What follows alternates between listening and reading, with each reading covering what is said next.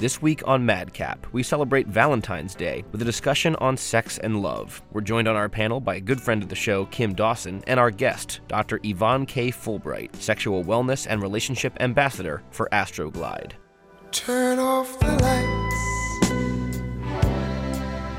light a candle. Aren't there a few myths about the female reproductive system? Oh, there's a ton. More than a few. Yeah.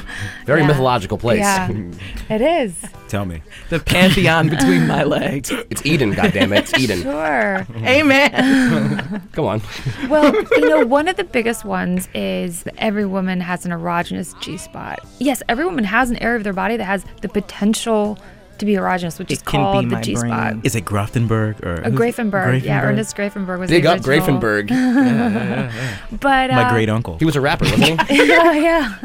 He was down with Boogie Down Productions.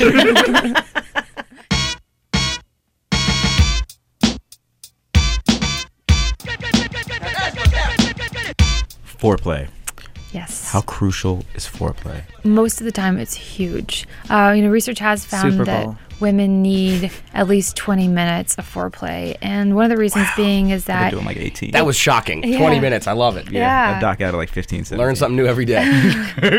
well, it takes a while for some women to get turned on. And How many seconds is that? I'm not good at Kidding. math. Kidding.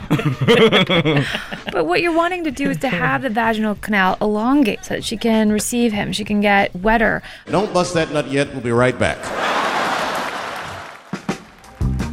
Dr. Yvonne Fulbright, everyday citizens revealing themselves, and Jill Holbrook, creator of datingistheworst.com. Coming Valentine's Day on Madcap.